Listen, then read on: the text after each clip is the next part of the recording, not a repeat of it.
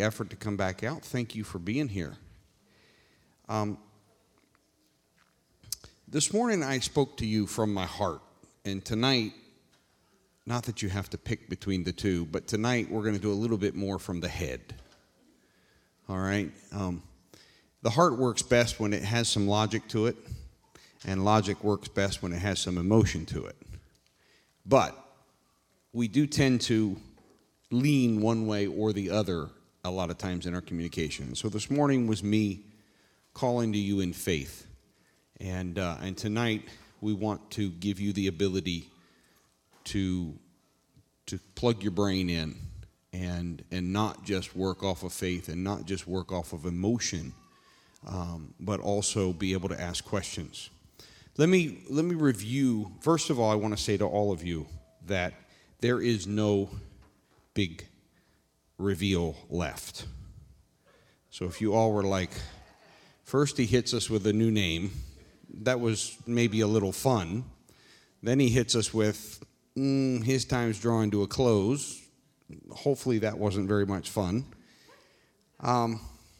What's he doing tonight? No. Okay.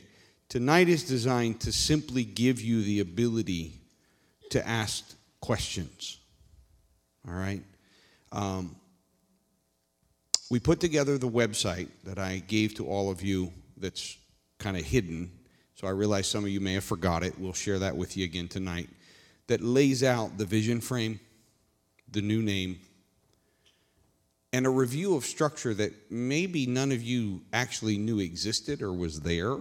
Okay? And I want to run through that very quickly because actually very little of that is different. It's pretty much the same as it has been, with one major difference. And then finally, draft copies of legal papers, articles of incorporation, and bylaws, which I know that very few of you are really excited about reading. Now, there's a few of you that might be, but very few of us like to sit down and read legal papers, all right? But they're essential, they're important, and they're a part of how we make ourselves structured so that we are in the right place, both in our relationship with one another as a congregation, but even more importantly, that we are, as Jesus instructed us, rendering unto Caesar the things that are Caesar's. Okay? So, one of the things that I want you to understand of why we're having tonight is because I am a big believer in process. Not just what you do, but how you do it. And many times, particularly in a church context, if you've ever been around where things did not go well in a church, many times the reason is not what the church was trying to do. It's the process by which they did it. Okay?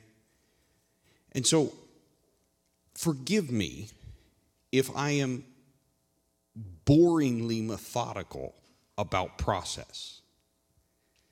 But I would rather err on that side than to not give the process due attention and thereby thwart and undo the what we need to achieve. So what am I talking about when I say that to you? So there are two things that I need direction from you. Now, why do I need direction from you? If we study the scriptures place a heavy weight upon the direction of a church coming from God, and that direction flowing from God through leadership. In other words, you can't find democracy very well in the Bible. Okay? Old Testament, definitely not. New Testament also. For example, I love our movement, the United Pentecostal Church. They always cite this one example in Acts about why our voting matters. Anybody know which one I'm going to go to? Yes. It's Acts chapter 1. And Judas, of course, has hung himself. And so they're down one apostle. And so they call together while they're waiting in the upper room, they call together and they vote on who is going to take Judas's place, who's going to take, as Peter puts it in the King James, his bishopric. And so they vote, and they put in this disciple we've never heard of before. His name is Matthias. And they put him into the position, and we never hear about him again. And I love how that's our single example of democracy in motion. It seems highly ineffective because it didn't work at all. And of course, I've contended, as I have spent a lot of time studying Luke and Acts, I've contended that in fact they didn't need to vote on Matthias. God actually had one in the wings. His name was Saul, later Paul, and he went on to take the gospel to the Gentiles. And God clearly had a plan there.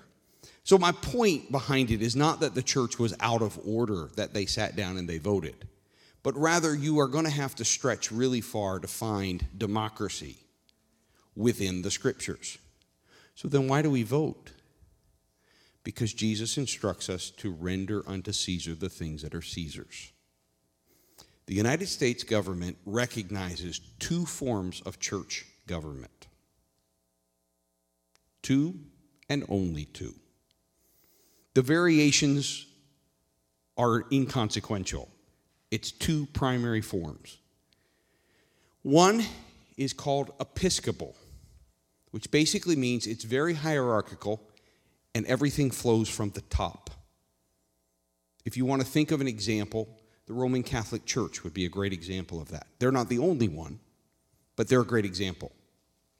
Even if the local diocese owns the buildings, the local congregation does not. And the local diocese is controlled by the hierarchy going up until ultimately it gets back to Rome and to the Vatican. Okay? It's a hierarchy. Who your priest is determined by the hierarchy. You have no say.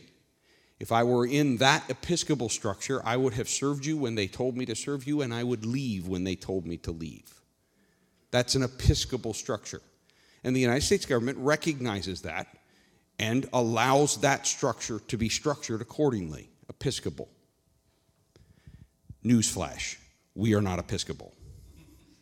And here I'm not talking about Episcopalians, I'm talking about basically hierarchical. In fact, we're the opposite, because every other church that's not episcopal is congregational. And congregational model actually has a lot to do with the history of the United States, because some of the earliest peoples who came here, not including those who were already here, our Native American brothers and sisters who were here long before the white folks showed up.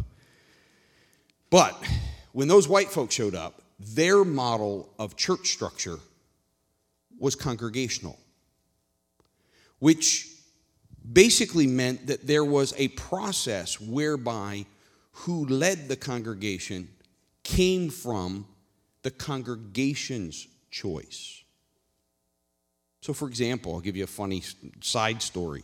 Harvard was started by congregational churches in New England because they were tired of requisitioning preachers from England and them not coming. So they decided to start their own college so they could train their own people so they'd have their own pastors. That's where Harvard started. It's a far cry from there now, but that's where it started. That's the divinity school where I graduated from. That's where it started.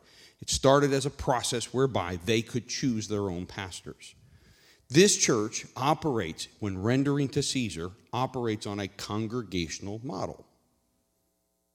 So you, the member, as stipulated by our legal documents, are extremely important. Now, there's a lot of churches that you can go to that do lip service to that. But when everything's said and done, whoever's the pastor calls all the shots. I'm not being critical of them. That's not my business tonight. My business tonight is to reaffirm to you something I have taught you for years and something that I have tried to model to you more and more authentically as time has gone on. And it is called mutual submission. We all have our part in the body, but we all submit ourselves one to another because we submit ourselves to the only head, which is Christ. There is no question in my mind that what I have asked you to consider, which is that when the time comes for me to step down, that I be succeeded not by a single pastor, but by a pastoral team. There is no question in my mind that that's what should happen. But that does not mean that the decision is made. Let me illustrate. As I shared with you about a month ago, when the Lord spoke to me in my basement and dropped the bomb on me, your time is drawn to a close. No, you will not get to see the visions that you have cast to this congregation except from afar. And you're going to trust me with the timing of how this unfolds. I, of course, went away on sabbatical, and I spent quite a bit of time vetting that in my own mind and also with counselors, trying to find a way to come up with a solution that I had misheard God. And I need you all to hear me on that. I spent nearly 2 months trying to find a way to say no. Now, you all can continue to ask me to pray. You can continue to say, God's going to change his mind. You can continue to be mad at me. You can continue to be sad with me. You can continue to have all of the grief processes. I'm not bothered by it. You're a great bunch of people. I've pastored you a long time, and I know how you all work. There's no problem. You're not going to offend me, and I'm not worried about offending you. We've done this for a few years. But I vetted it so that when I returned from sabbatical at the end of September and I met with the pastoral team the first Sunday in October a year ago, I knew what I knew from God. I'd had multiple confirmations. I'd had him speak to me in different ways, and I knew that it was drawn to a close.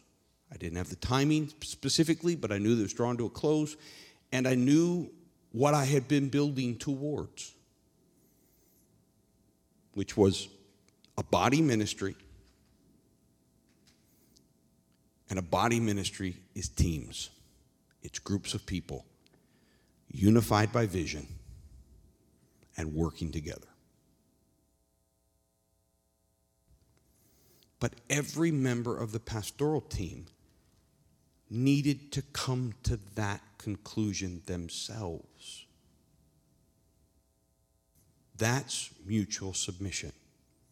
It would have been the easiest thing for me to do is to come home, to speak powerfully and anointedly, cast vision, and to look at that team and say, you're the team.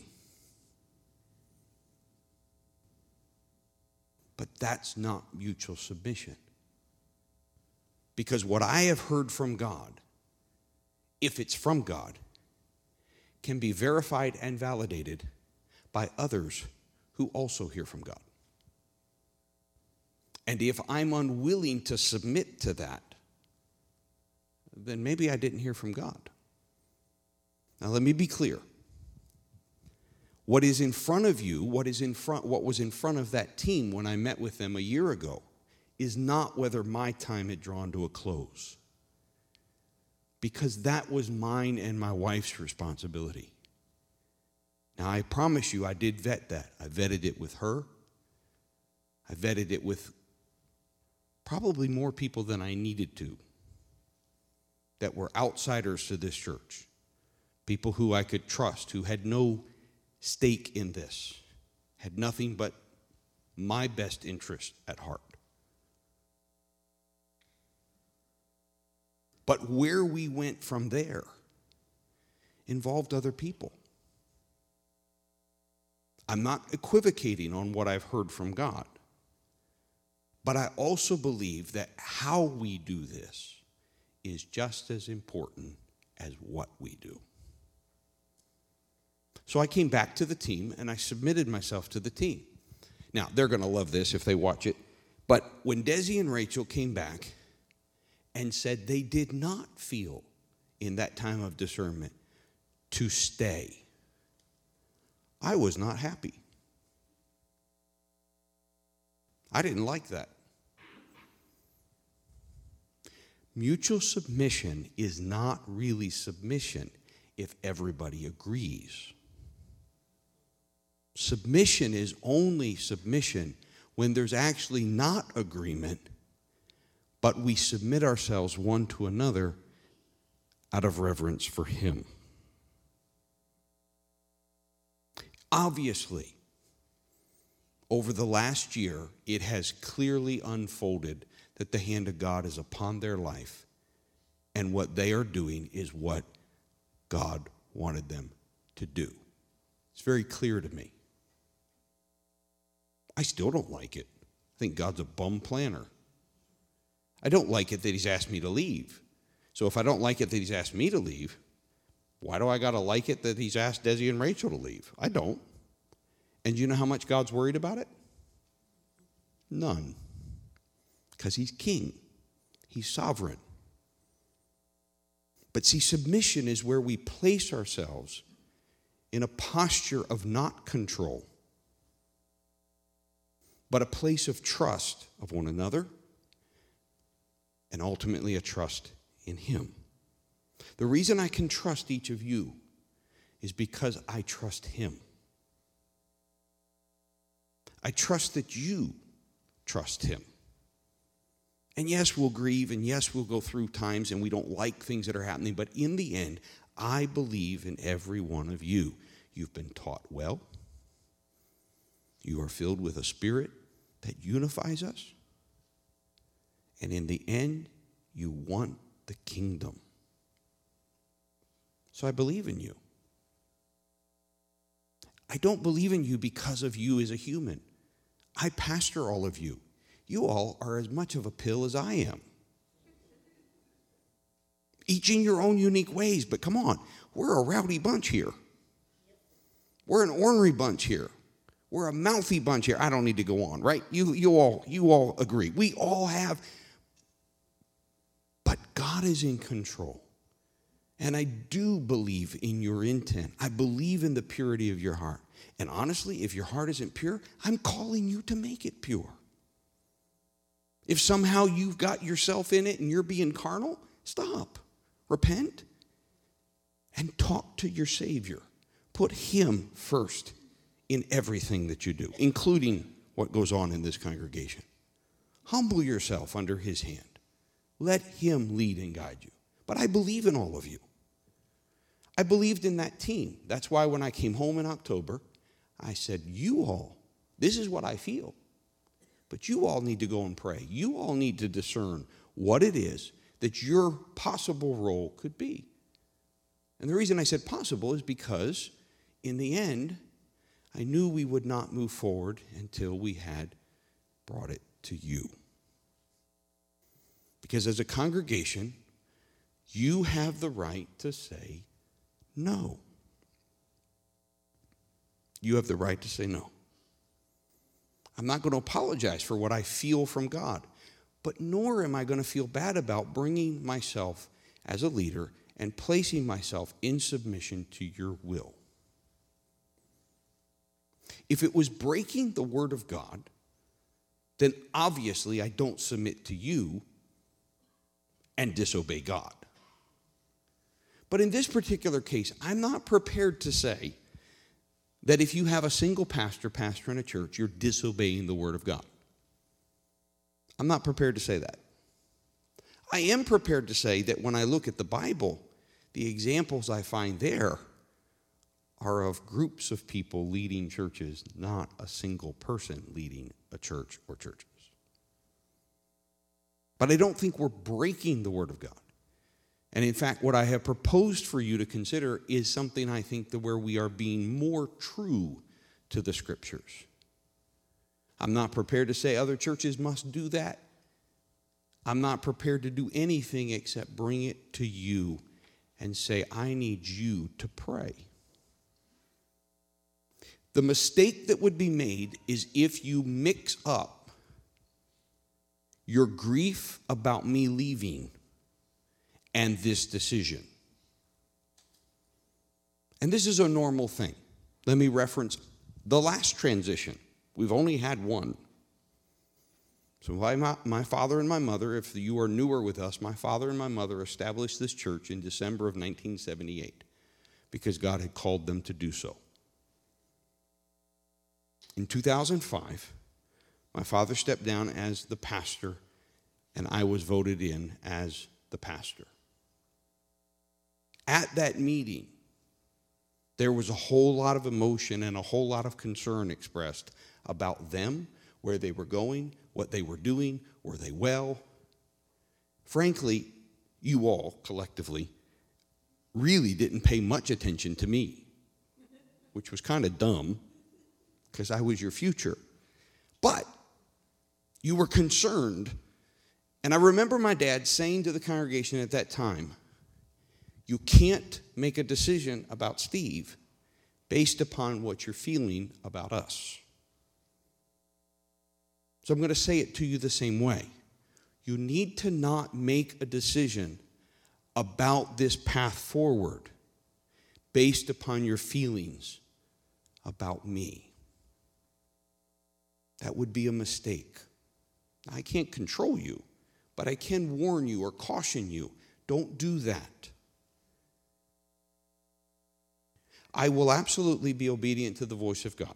So for all of you that want to pray and spend all of your prayer energy praying for God to change his mind, you can do that. I would simply cite the Scriptures and tell me how many times does he listen. But you can do that. And if he changes his mind, I will be obedient. But that's not really what's up for question here. What's up for question is what's on that slide, the path forward. Our current bylaws are structured. In fact, they constrain me. My last duty, unless I did something immoral or unethical, where I was removed from the pastorate, my last duty is to bring to you a suggestion of who should replace me. And the only option I have in our current bylaws is to bring you a single pastor. So that's why we're talking like we're talking. Because I cannot resign. I don't feel to yet either. I'm trusting God with the timing. I'm trusting you that you're all trusting God with the timing. I did have to trust that you all wouldn't get mad at me and say, you know what, since you said that you are going to leave now. We're firing you. And you all chuckle at that, but I had to get through that, right? I had to humanly work through that. That took trust. Lisa's mad at me. No, I'm teasing. She outed herself, so I'm going to go with it. No. I knew that some of you were going to be very upset, and I had to trust you. And I have trusted you. And I haven't heard anybody fire me yet, so I think I'm okay. But the point is the moment I resign, what I have presented to you, that I be succeeded by a team, is no longer an option. Because the moment I resign, it triggers that I must be replaced by a single pastor, according to our current bylaws. That's why on the website, and I'm going to go there in just a moment, that's why on the website I gave you draft copies that you could review of both the Articles of Incorporation and the bylaws. Because what we're really proposing is I want to know from you, do you in prayer believe in the vision that I've submitted to you from God? A vision I don't get to see brought to fruition. Do you believe our name should change so that it can be scalable, so that we can plant multiple campuses and multiple churches without having to break away, that they could stay connected to us if they so chose? Do you believe in a name that captures our vision frame better than does Newark United Pentecostal Church. I want you to pray about that. And that's why I've designed that we talked about these things in August and in September and now in October, so that you have nearly 6 months that you can pray and discern what is the Lord saying to you. Not me trying to lobby you, not me trying to control you, not me trying to push on you, but rather me clearly and with passion submitting to you what I believe, and then trusting you that you know how to pray to the same God that I serve, and that collectively we can be in submission one to another because we are in submission to God. In like fashion, what's in front of you is the question of whether you're willing, whether you believe, whether you've discerned in prayer that yes, God is calling Newark to do something unique. And that I not be succeeded by a single pastor, but instead I be succeeded by a team. Those are the two things, along with 2 years' financial report, that we will transact at the annual business meeting the first Sunday in March of 2022. Neither one is binding. They simply tell me whether to proceed with all of the legwork necessary to actually render unto Caesar the things that are Caesar's, and set us up so that when it is time for me to resign, we are positioned to do what I feel we are to do. If not, we stick with our current bylaws. And when it's time for me to resign, it will be my responsibility to submit to you a name for consideration as my successor. So what's happening in March is actually not really anything more than ascertaining from you, receiving from you what you believe in prayer, what you believe as you have talked to God. And obviously, I wanted to give you some time to at least normalize a little bit what I hoped was a little bit of grief at me leaving. I didn't want you to feel as much as many of you are feeling. I'm sorry for that. I love every one of you. But we must be obedient. It's how this works. If that's not the truth, then I've preached to you in vain. Everything I've preached to you is in vain. And my dear brothers and sisters, everything I've preached to you is not in vain. It is the truth as established in the Word. Therefore, we must be obedient. And yes, that comes at a cost. So I want you to have time to grieve, so that when it comes time to make the decision, that discernment, you're not doing it just out of grief, but rather, yeah, there's a mix of heart, but there's also, you and God have been talking. Now, part of discernment is understanding. So it's not just going to God, but it's understanding. And so I want to take 5 minutes, and I want to run through and make sure that the information I gave you on that website, that you understand what I gave to you. That way you have understanding. And then I'm going to stop talking, and I'm going to give you opportunity to ask questions. And there may be very few. There may be a lot. That's fine. Either way, I want to make sure there's a chance for you to ask questions. Please understand that if you have a question and you do not want to ask it in this format, but you want to ask it individually, you are welcome to do that. The only reason for creating a format here is because if you have the question, there's a really good chance that somebody else does as well. There's also something about openness when we meet together as a group and we are open with what we're trying to understand and what we're trying to do. But that is not meant to preclude somebody who, just due to personality or just the nature of the question, wants to ask it privately. You can ask anything you want privately, but you can also ask it here. There are no constraints on what you need to ask here. All right, Tina, pop me up that website. For those of you that didn't remember, you can get there. You can't search for it, but you can get there by going to newyorkupc.info. You all know that one, right? We've repeated that enough. You should have that burned in your brain. /forward.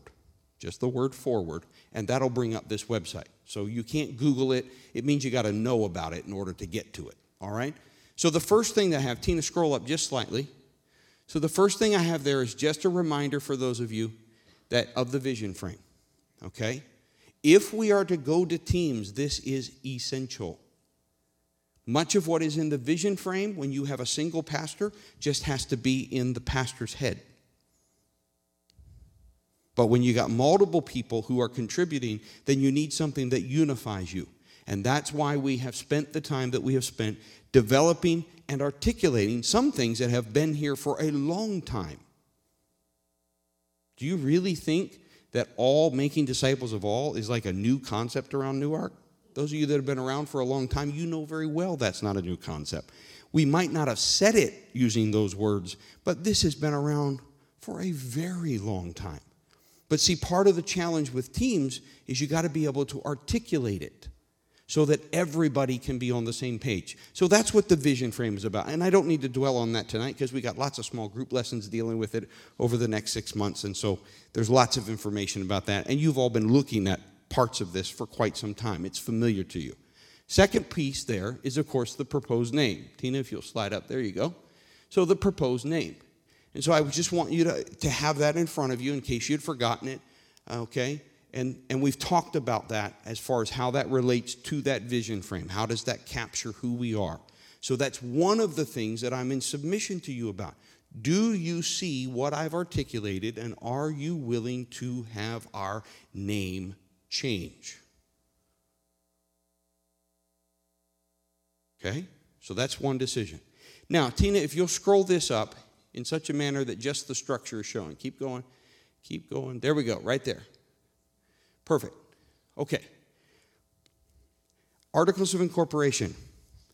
We have had articles of incorporation for probably 40 years. There's nothing new there. There's some adjustments in the draft to take into account how a team would lead that church. But articles of incorporation are our legal documents that make us recognized by the state. Okay? So there's nothing new there. Now, I'm laying it out for you so you can see it. And if you look at the text, it says it's a legal document that creates us as a nonprofit organization. If you don't do that, you're not automatically a nonprofit, and then you got to pay taxes. Okay? Which would totally change our structure. The second document is a legal document defining the structure of the church. The state cares not one whit about that. It cares only that we obey it. We're allowed to structure it according to ourselves. In fact, there have been some really funny church bylaws that the legal courts have ratified. Like, I would never structure a church this way, but because it was in their bylaws, that was ratified by the court system because they said that was the members' agreement. It was public knowledge.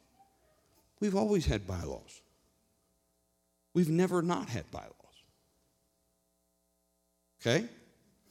Second thing, we've always had members. We've always had members as defined by the bylaw, and we've always been a church reaching for new members and calling them to join us.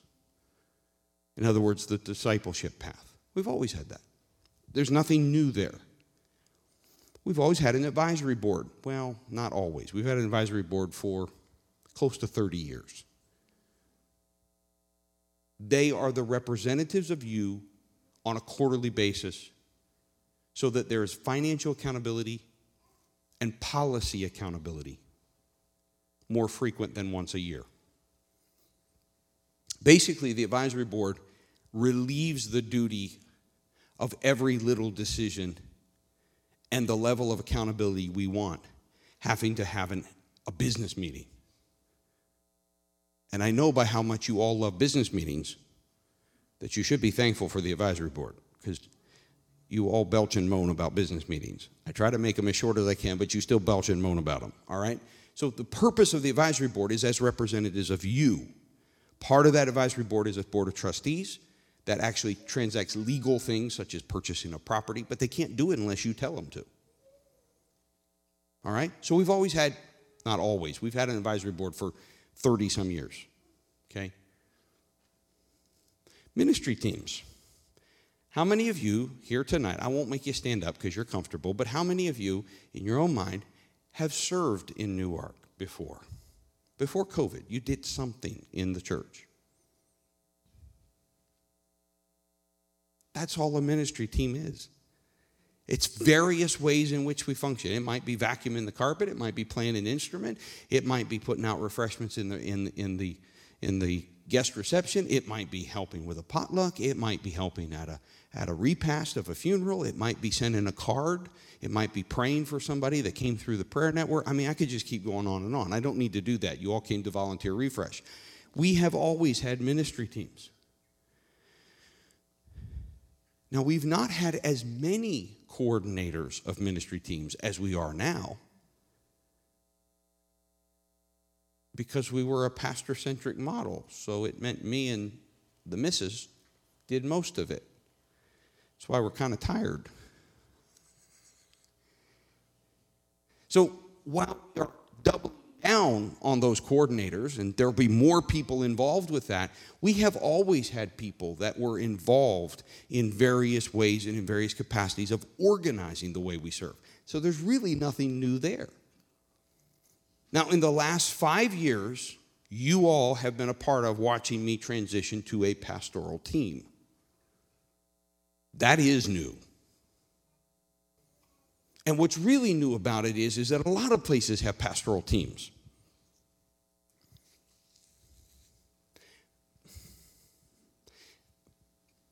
But they didn't put as much authority in the hands of the pastoral team. Like, you might be on the pastoral team, but it doesn't mean you were preaching. It didn't mean that you were actually touching somebody. It just meant you went and did what the pastor told you to do. You were an assistant.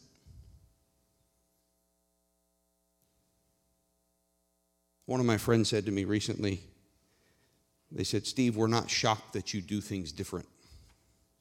We've been your friend for a while." You all shouldn't be shocked that I kind of take the word seriously. And so when I see something in it, I run with it. If it's in the word, that's what we're going to do. And so as I've looked at this, I thought, they had elders. They had teams of people leading those congregations. I'm going to do this. Now, as I've told you before, my plan was to just keep receding back and growing the team. Do it nice and easy. About 10 years. Retired a bishop.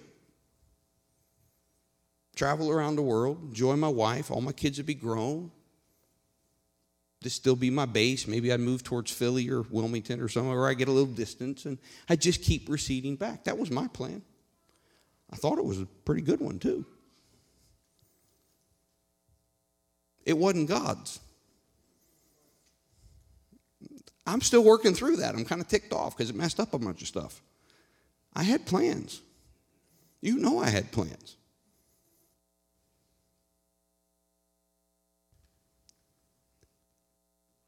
Our current structure, that final line that says the senior pastoral team reads the senior pastor. So the only thing that's different, everything else is mechanics.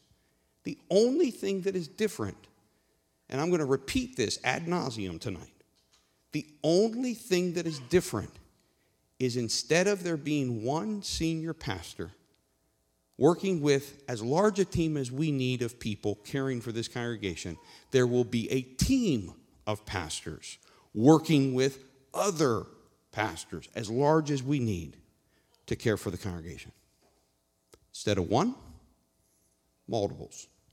And if you read the document, you know that the minimum is 3 and the maximum is 11. So there's a great deal of flexibility based upon our size.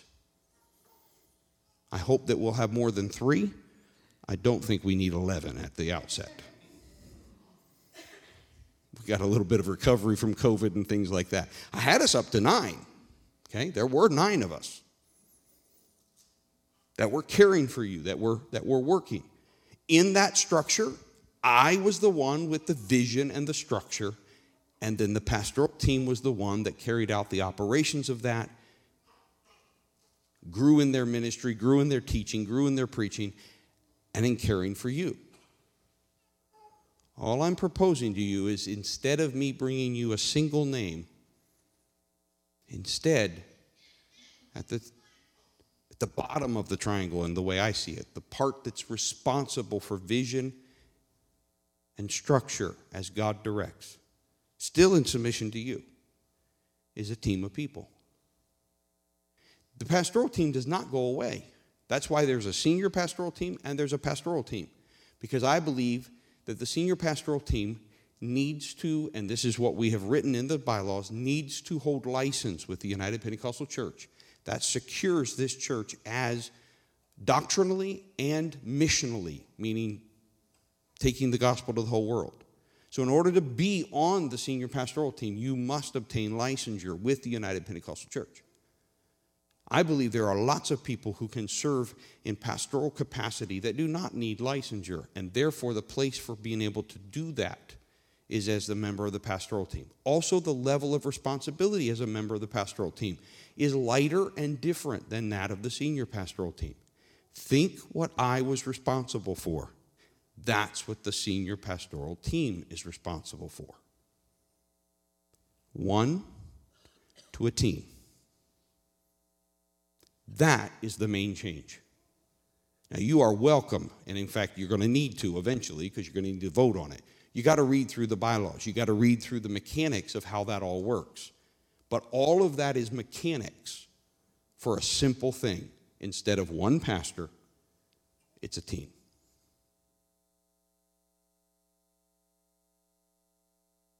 And then finally, Tina, if you'll scroll up, just for those of you that both of those drafts are there. I'm not working on the drafts any further because it makes no sense to spend any more time on them until we have determined that that's the direction we want to go. So I've done enough that you all can tell what is happening. I want to take any questions and answer every question I possibly can tonight. If we reach 8 o'clock and you still got more questions, then I'll call another one of these in a month. If we don't, this will be the last one. You can ask any questions you want individually, and we're going to come to the annual business meeting the first Sunday in March, and we'll give you 2 years financial report where God has been so good to us. We already know that. I've let cats out of the bag, so to speak, but we'll give a formal report to you for 2020 and 2021. And then we will vote. Do we want to begin the process of changing our name? And the second is when it comes time for me to resign, do you want it? Are you willing to have a team succeed me? If it's no, then that sets our course. If it's yes, then we have some legal work to do. And the timing of all of that, I'll be very transparent with you, and I'll bring that to you as we move along. But I'm not even going to worry about the timing of that right now until we have discerned as a congregation, do you feel in prayer what God has spoken to me is the way we need to go? All right. I think that covers everything that I wanted to cover, which I'm right on time. I wanted to be done in about 45 minutes. And so, questions that you have. Before you do that, forgive me, Lisa, because I shouldn't have said that until I said this. I forgot. Beyond what God has spoken to me and said, leave it alone, I will unfold it. I do not know anything further, as far as me personally. Minimum, folks. I can't leave until we've passed new bylaws. If you, in fact, in March say, let's go for this. Let's have a team succeed you. If I do, I cause, for lack of a better term, a constitutional crisis. Because the moment I resign, it has to be a single pastor who succeeds me. So I'm not going anywhere rapidly. My family and I are preparing to go. Vincent is already secured in where he's going. Marcus and Caleb are already set for 4 years at Delaware. Caleb's in his second year. Marcus will be starting in fall of 2022. And so if the timing of that happens, of us leaving before either one of them is done, which I do anticipate, if the Lord leaves me in this limbo for 4 years, I'm going to be a little ticked off. But anyway. But hey, we're going to trust him with the timing. Okay. So the two boys will be within the next month or so, actually maybe within the next week to 2 weeks, moving into Grandma and Grandpa's house. I don't know who to pray for most, Grandma and Grandpa or the boys. So their 2 rooms are prepared, and they're going to be moving in there, and that way they have stability for 4 years, and then whenever they finish their undergrad, depending on what they're doing, whether it's starting a job or whether they're going on for more schooling, they'll be poised to do that, all right? And I am very thankful and want to say thank you to my in-laws for allowing us to kind of come in and take over part of their home. It's only 2 rooms. We've left the rest of it alone. It's all Mom and Dad's. Trust me, it's all Mom and Dad's. I was there this afternoon cleaning one of the rooms. It's all Mom and Dad's.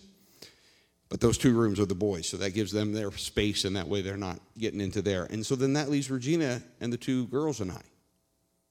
We don't need to live in a 4-bedroom house that way. It has always been my plan. I tried it with my parents' home. Many of you remember I had an accident. Regina and I had an accident where a guy ran a red light. And so we made a decision that we were going to try as a part of our retirement plan to purchase my mom and dad's home and turn it into a rental. And we've done that for over a year now. And that has gone acceptably to me. And so I am simply going to flip my home into a rental. So over the next several months, we are going to radically downsize so that we can fit within a minimum of a 2-bedroom apartment, and we will move into an apartment. That way we have downsized, and we are ready to go wherever God directs, and we don't have to do all of that. Frankly, I don't want to be getting in the way of the work that's already happening here in the church, so I want to play my part, but I don't want to get in the way of the team that's working, all of you that are working. And I get in people's way if I don't have anything to do. I'm high energy, and I'll bother you. Amen. What's the little phrase you have for me, Joyce? Yes.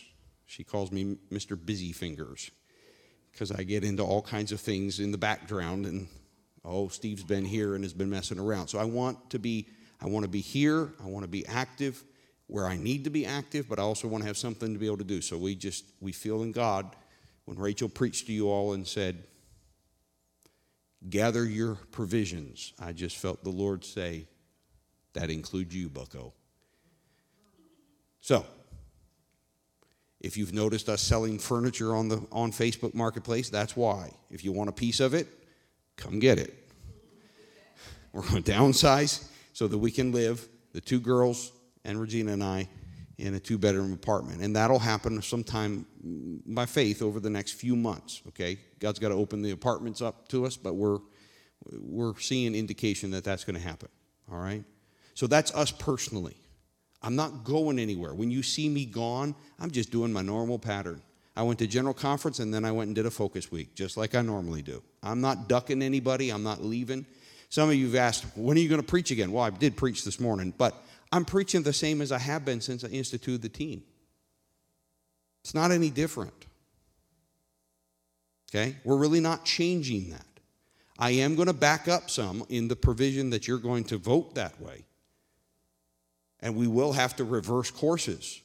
But I've already been building with a pastoral team for years now. So it's not really a change. All right, that's personal. Lisa. I don't know how to use this.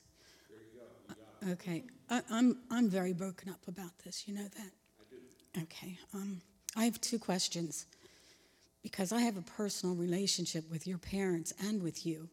And so when I call you or email you with any kind of problem, you know my life. How is a team going to know my life? Okay, that's one. Let's see. What was the second question?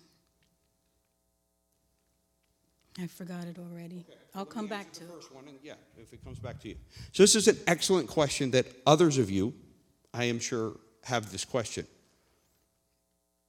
So first of all, they're going to have to get to know you. and you're going to have to make yourself known to them. Correct. So one of the things, first off is that they're already within the structure of the team, and this has already been in place. We already have you all divided up. There's groups of you that each has a pastor that is primary or focused upon that group of people. When you call the church office, if you get Joyce or anybody else, they have lists of who those are. And that's who, if all else is equal, that's who's going to call you back. Now, if you stop and you think about that, there's two things. Number one, instead of one person trying to care for, before COVID, it was up to about 200 people. Because we could, on a Sunday morning, there were some Sunday mornings that we were bumping 180, okay? I don't stretch over 200 people real well. I mean, I did it, but it stretches. When you divide it among a team, you get better care. You're not going to get me, but you are going to get care. And as soon as you face the reality that God has said, and this part is not negotiable, Steve's leaving. Once we navigate that, and that's what we're grieving right now, that's what we're struggling with, all of us are. Once you navigate that, it means you're going to get somebody new. Now, can I answer you for the sake of everyone else, something I already said to you? It's not really private, but when I first became pastor, Lisa was not so hot about me being pastor because she loved my mom and my dad. Nobody could replace James and Eleanor. Is that a fair statement? And I reminded her recently that somehow I learned how to pastor her. It was kind of miraculous. I don't know how it happened. Oh, I know it's not easy. You said it, I'll own it. Yes. Wasn't easy either side. So my simple answer to you, Lisa, and to all of you is, it will take transition. It will take mercy and grace both directions. But it can be done. It has to be done because I don't live forever. So God's model is not that our care is tied to just one person. It's tied to a body. But I will absolutely acknowledge it'll be bumpy at times. It will be uncomfortable at times. And I cite, in your particular case, Lisa, I've known Lisa since I was a little boy, but it didn't mean I was her pastor. Being a little boy and being the pastor are two different things. So it took time. It took transition. For a while, she didn't really talk to me. She kept talking to my dad. She kept talking to my mom, and I didn't get offended about it. And then slowly but surely, as they were unable to, she'd send me an email or she'd make a phone call, and I would sometimes blow it, but then sometimes I wouldn't. Slowly but surely, you build relationship. The strength of the team, one more thing to say to it, is the strength of the team is that even though the team may have a primary, like Lisa's on somebody's team, and they stay focused to make sure that Lisa's cared for, the whole team is aware of the whole congregation. So if one person can care for 200 people at a certain level, what can between 3 and 11 do? And now we're not even talking, that's just senior pastoral team. Now let me be blunt with you. It will be rougher before it's smoother. Because you all will have to transition. You've been in transition, but you'll have to continue. You'll have to choose to trust. But if I brought somebody in here, had them preach to you for 3 Sundays, which is our model, any of you with Pentecostal background, you know how it is. Somebody comes in, they preach, and then they become the pastor. That's not going to be any better. It's going to be horrendously worse. So is it different? Absolutely. Will there be transition? Absolutely. Will it be bumpy at times? Absolutely. But the answer to your question, how's this going to work? division of labor. And that team will then be able to, through that, I believe ultimately provide you even better care. And I've been arguing you all been getting pretty good care over the last 5 years. A lot better than what I gave you. You called the church, you didn't even get anybody. You got a voicemail. And nothing happened until I called you back. Did you think of your second one? Okay. And you might not be able to answer this, but like right now, you're getting a salary. I don't know how you propose, and you may not know yet how the pastoral team is going to be paid. It's a good question. Thank you for asking that. So there are two things that I'll say to this. Number one, the reason that this is probably going to make a lot of people nervous, and I don't mean us locally, I mean around the movement, is because it is conceivable that you could have 11 pastors who were all bivocational and nobody was full-time.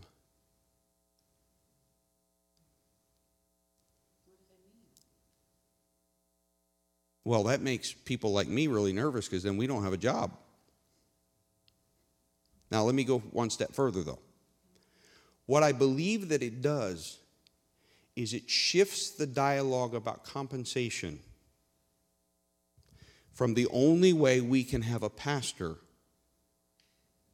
is that we hire one. We make it so that they can give themselves wholly to our needs. It shifts it to where now those that are paid are done so according to a strategy and a plan. So I believe you're going to have a mix. I believe you're going to have a pastoral team, some that are compensated, and some that are going to say, no, I want to stay bivocational. Maybe my job works that way. I like my career. I want to work for 30 years and I get a nice retirement. That's how I want to do it. I believe there will be some that come on and serve for a season, and then life's changes will happen and they'll shift. So you got to get comfortable with some movement. Ultimately, who decides that? Two factors. It's the same factors that have always decided it. You have to sign off on anything that happens. Second, it has to meet the budget.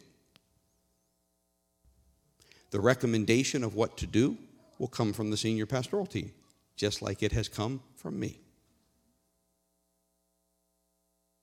But your question is an excellent one, because that's exactly right. It's the elephant in the room that makes everybody nervous. And I'm not talking about makes all you nervous. I'm talking about all of the preachers who hear what I'm doing. It makes them nervous. I don't know if it's pink or gray, but it's an elephant.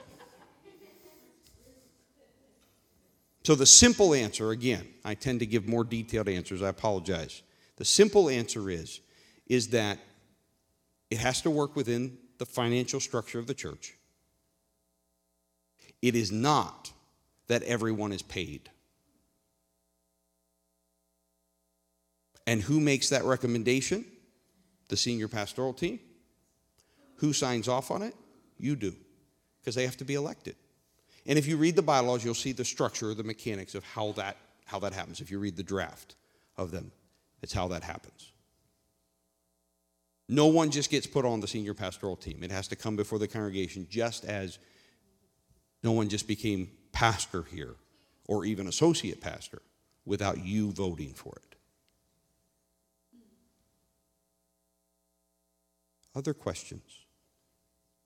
Sister Joyce. Oh, there's an online question. Yes, then read it. Okay. Please.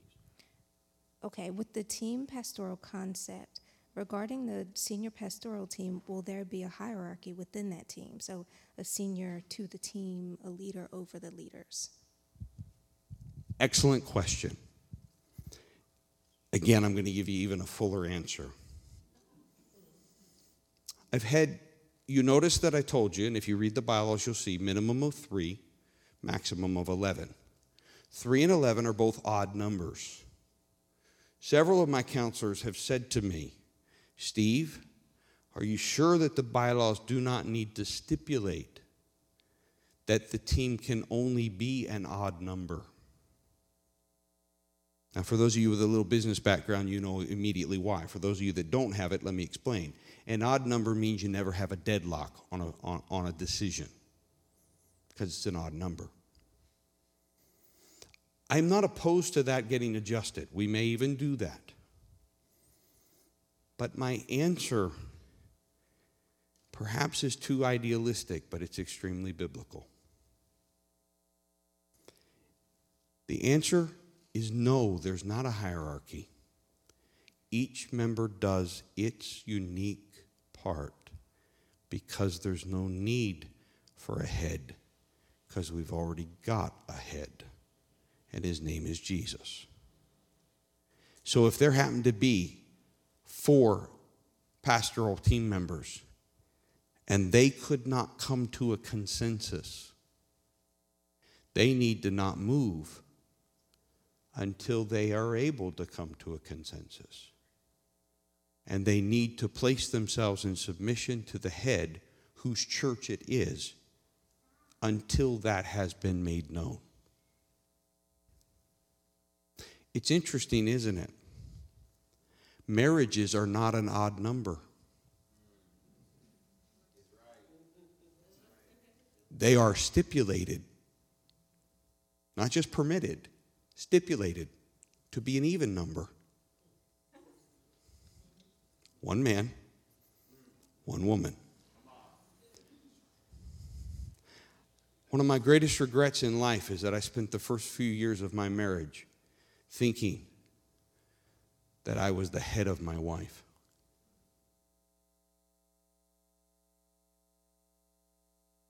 I'm her partner. She and I do not always agree. Trust me. She's one of the most pig-headed people you've ever met.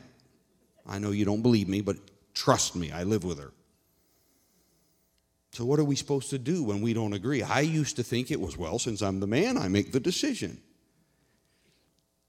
That's not biblical. I'm not going to tonight teach you everything I've already taught and will teach again, but that's not biblical.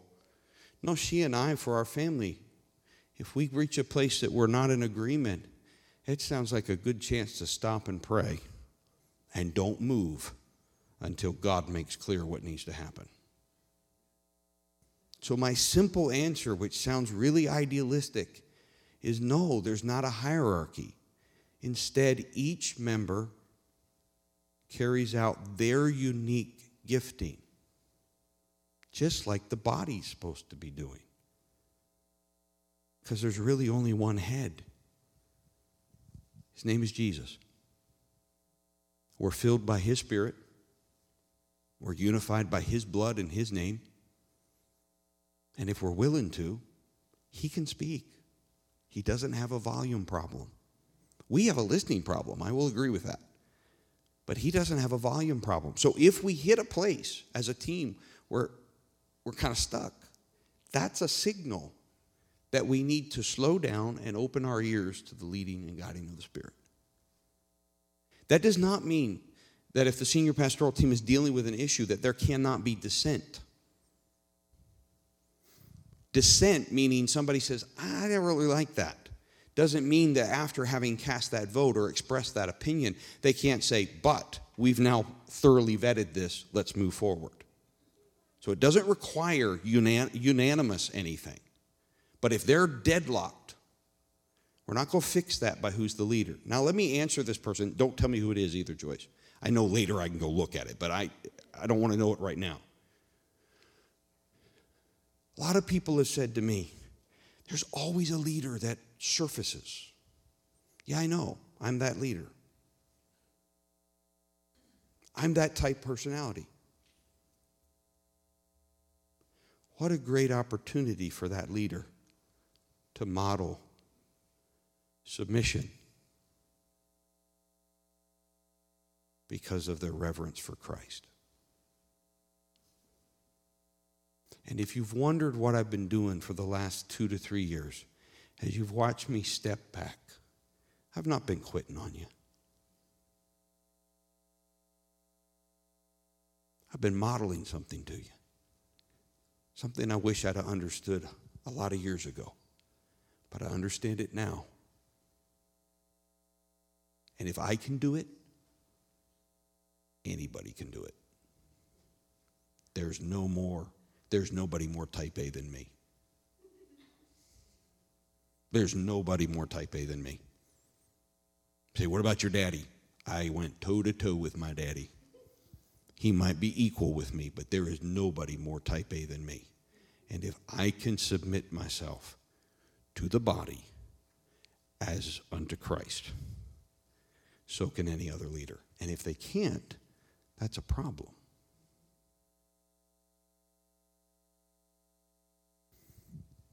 Any other questions? Marcus. The reason we're using the microphone is so that those who are online can also hear it. That way we're not losing anything. Why is it specified that the pastoral team can only be at minimum 3 people and not 2? 2, in my opinion, is not a team. It's not one, but it's not a team. Now, that's a judgment call, Marcus. To be very precise, as soon as you go over 1, you got more than 1. So it's really a judgment call on our part, and really kind of on my part. I kind of actually handed to us that I said, I don't feel comfortable that we really have a team if it's any less than 3. Sister Becky. Okay. This is just probably because I don't really understand what you said, so I'm going to ask. Did you mean that possibly when we have small groups, the leader or leaders of that would be the advisors or pastor for the people in that small group? That's a good question. Actually, it's a sign of your intelligence, not that you didn't understand. You actually extrapolated out. You could set up the structure that way. That where each small group or multiple small groups, 2 or 3 of them, were under a single pastor. We have not chosen to do that. In fact, we've chosen to do the opposite. So you are organized in small groups. But then we have chosen to then kind of randomly, not without intentionality, but randomly make that who is your point person, who is paying attention particularly to you, paying attention whether, you're missing small groups or seeing you in church, and, if a need comes up, if a call comes into the church, et cetera, et cetera. We've kind of made them so that they don't match the small groups because your first level of care is your small group. So that's where your level of intelligence, Sister Becky, kicked in. It was not ignorance. You've heard us. Your first level of care is your small group. When you have a need, when you have a prayer request, what have we told you to do? Reach out to your small group members. But there is a role for shepherding. There is a role for a pastor alongside of the body ministry as well. And that's the level we're talking about. And we didn't want it, at least at this point, we chose not to make it match the small groups, but rather be spread across. Excellent question. Thank you. Brother Brian. What would have you devised a system, or not a system, but another word, to bring somebody on to the pastoral team, like, you know what I'm getting at. And another question is that you're saying for the care, do we know publicly, who's designated to, like you said, you had us in groups? Is that public knowledge? If you want to know it, yes, you can ask. Call Joyce at the church and at the church office and say, "Who's my pastor? I don't like them. I want a new one." No, you don't get to do that. You didn't get to do that with me. You don't get to do that with the team. When you called up and found out, oh, he's the pastor, I don't like him. But no, we're not hiding at all. Absolutely. No, it's not hidden. It's not. Exactly. Just, I don't know it off the top of my head, but if you call Joyce up, she can tell you. And it could change.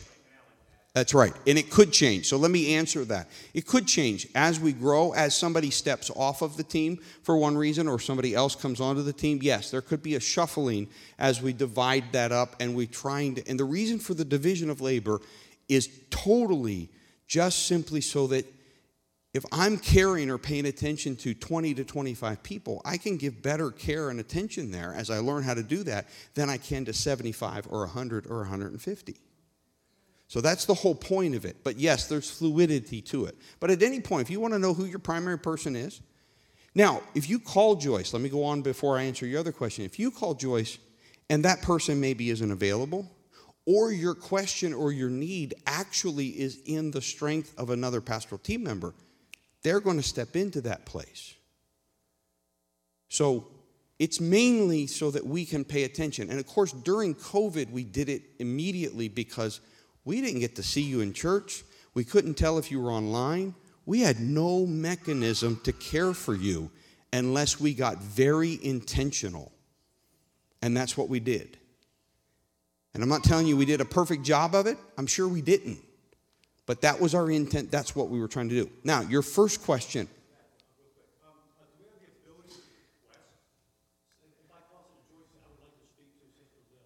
Yes. Absolutely. So if I call the office and I want a particular pastoral member for something, maybe it's a meeting, something I need counsel in, can I request? Yes. Will you get them? Not necessarily. Part of it will have to do with availability. Part of it will have to do with also the team knowing what strengths are there. But it's always appropriate. There's no problem for you making a request. None at all. Absolutely none at all. Did I handle that well, Meg, or did you want to add some?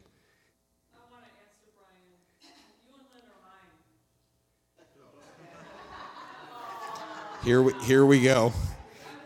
All right, we're not doing popularity contests here. We're not going down this road. We're not going down this road. You guys are a bunch of skunks. We will get into the weeds by the time this is over. So no more of this. Let's go back to your other question.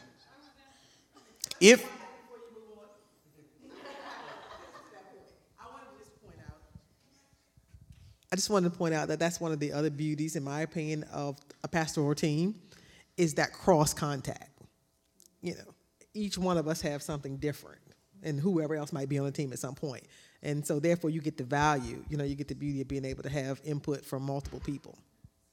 And if you haven't noticed, for the last 2 to 3 years, none of us meet with you alone. That's good accountability. It keeps things kosher and proper, but second is it means you get 2 different perspectives. So as you're dealing with a need, you get 2 different perspectives. I think that's better. It doesn't require of one person to be everything.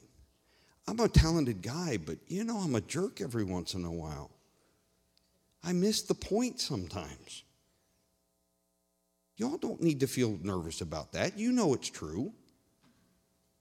So what if you have a bunch of people? Because everybody's a jerk sometimes. Everybody's missing something sometimes. But when there's a group, if they are unified by a common vision, if they're being led by the Spirit, and they're in mutual submission to one another, I think we're doing a better job. All right, back to Brian's first question, which is, how does somebody come on and off? Yes, Brian, it's in the bylaws. So you just told me you hadn't read the bylaws. You didn't download it and read them. I'm just being ornery.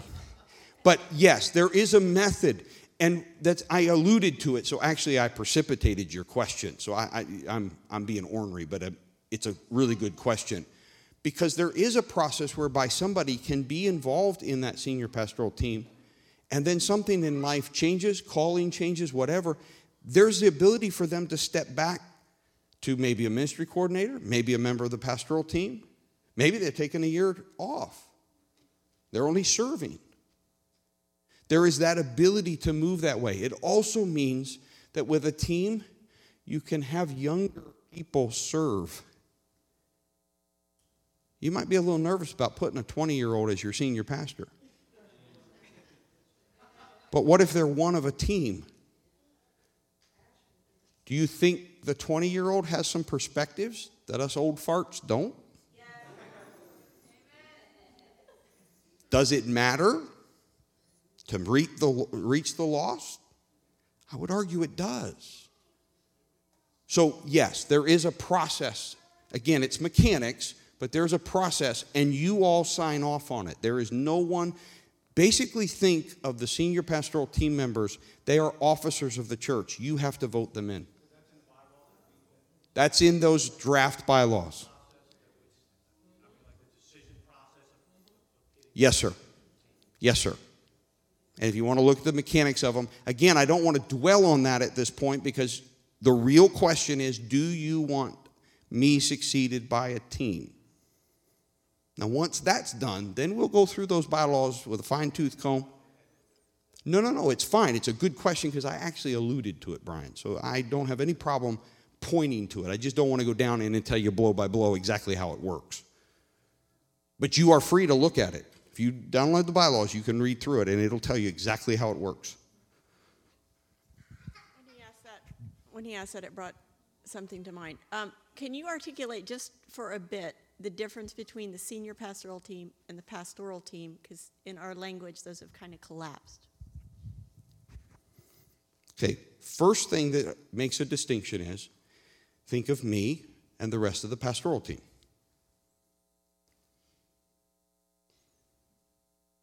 I didn't lose being senior pastor, even as I worked with a team. Now, let's be more specific than that.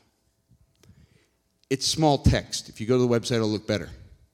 Senior pastoral team will do everything that the pastoral team and ministry coordinators do. In fact, pastoral team members and senior pastoral team members might even be ministry coordinators over certain things.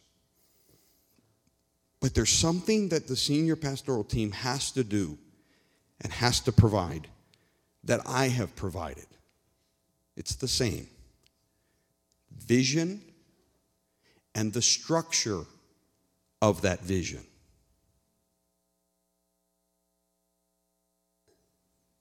God still talks to individuals. What a team does is it makes it so that when he speaks, instead of it just being a bright idea and we run with it, it gets vetted by the whole team.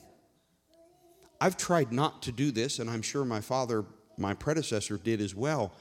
But some of you have been a part of a church where a pastor gets a bright idea and suddenly everything goes towards that bright idea until the pastor gets tired of that bright idea and then they go to another bright idea.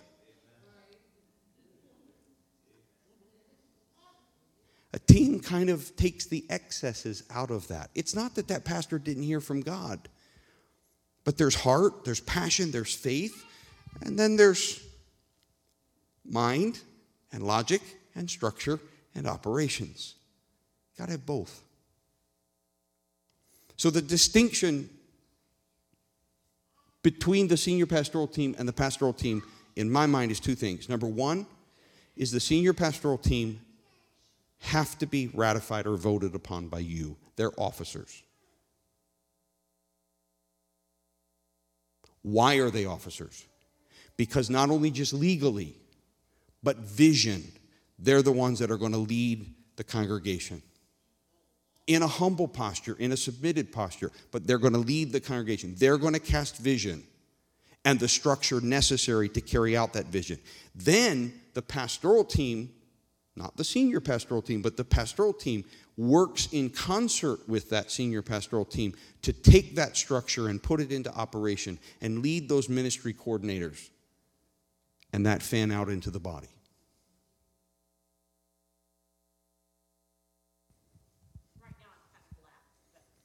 And in a lot of things, it will be collapsed. Just like I've never made a hard distinction. We'll just say the pastoral team. I was always the senior pastor. I've never stopped being the senior pastor. Even as I had 8 other people who were on the pastoral team, I was still the senior pastor.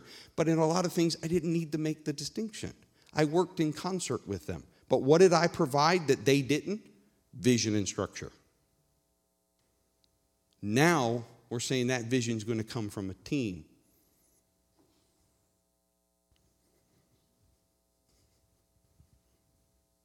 Yes, Cassandra?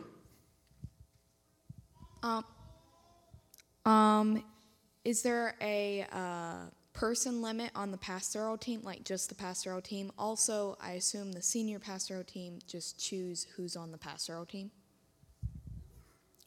So first of all, there is no limit specified in the bylaws for who's on the pastoral team. It's as the senior pastoral team sees fit. It's the way it has been.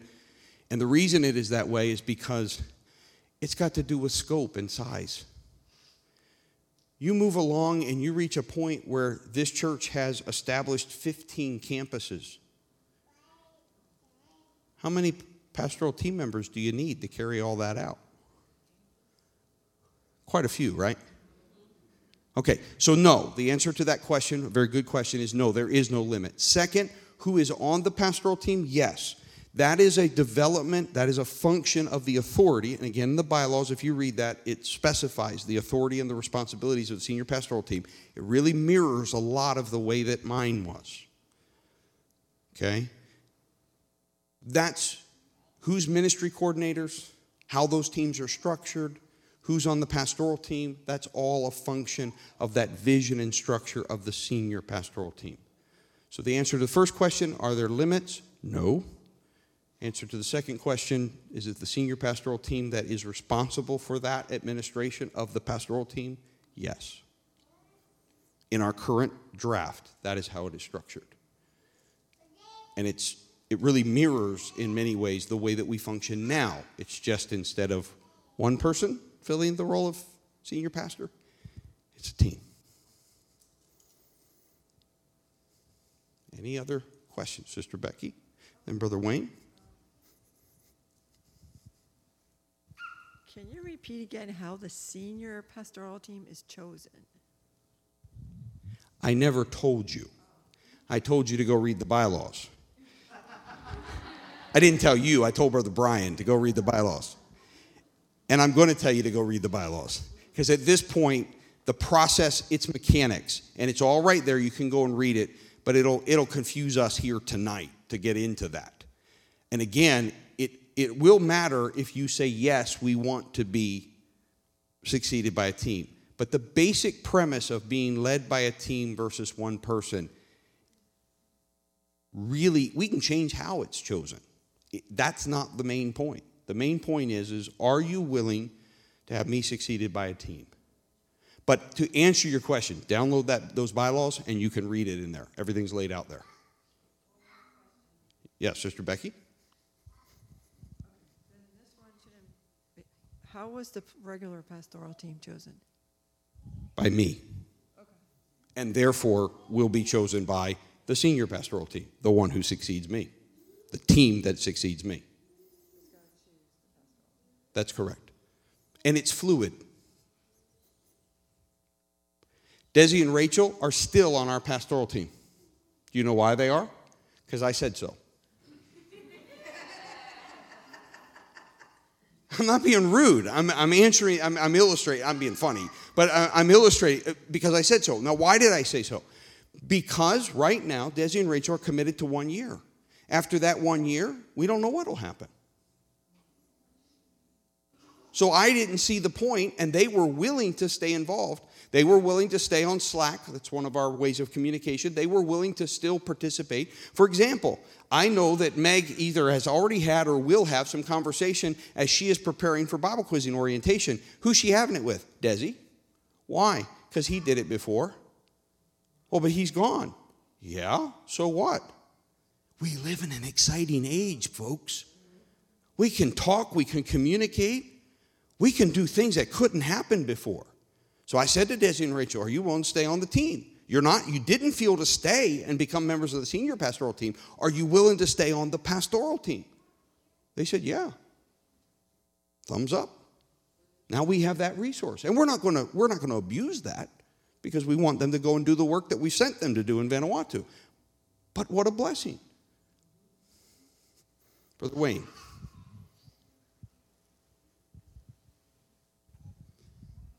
I know Desi and Rachel is on the pastoral team, but God called them to the mission field.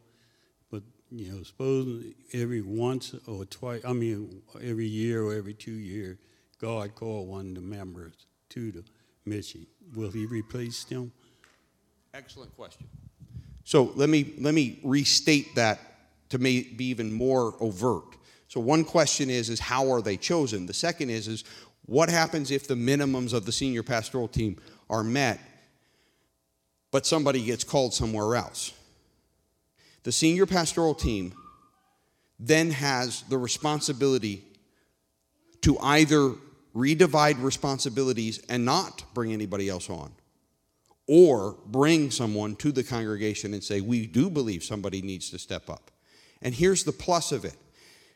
Part of how this can work is that it might be that they need somebody else put on the team, and there's somebody ready to step into that role. They've proven themselves, and they're ready to step in that role.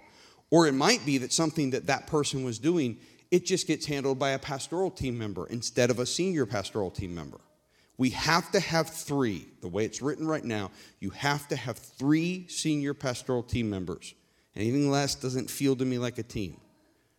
But whether there's 5 or 7 or 8 or 10 or 11, we're leaving that in the discretion of the senior pastoral team, since they're the ones doing the work. But they can't just unilaterally take a step. They have to bring it to you. And all of the mechanics of that, again, are in those draft bylaws. I'm not being a punk about it. I just don't want to belabor us here with some of the detail until you've read that. So if you're really curious about it right now, you can go and read it. But I do want to emphasize right now what really needs to be in front of you is very simply, we know that God has called Steve to go elsewhere. When he leaves, do we in our spirits, in prayer, do we feel that what he feels in God, that he's to be succeeded by a team, is in keeping with God? That's the question. It's that simple. All the rest is mechanics. And honestly, Brother Wayne, Brother Brian, Sister Becky, we could do it 3 or 4 different ways. Like, it's not a right or a wrong. We have a system, but we might look at it and go, you know what, that's not a good system. But we have a draft right now. Don't apologize for asking questions, folks. You're wide open to ask. So as it stands right now, like Brother Desi and Sister Rachel and Arash and Meg, are they on the pastoral team right now? Because you just said that they're on a pastoral team.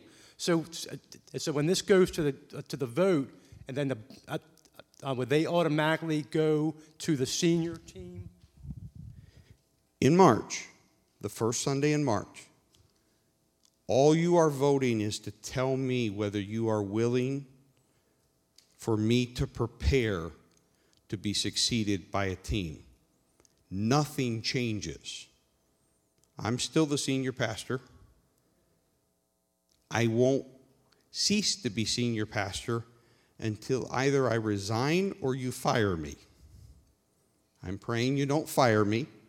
I've not yet resigned. So everybody that you named, as well as Leela and Brother Moss, everybody, Sister Debbie, all of these people, my wife even, all of them serve on the pastoral team, our current structure. Once you indicate in March, there will then go into action that I now know that now it's time for me to get a lawyer involved. Now it's time for me to take these drafts and work them over and make sure that they are thoroughly vetted.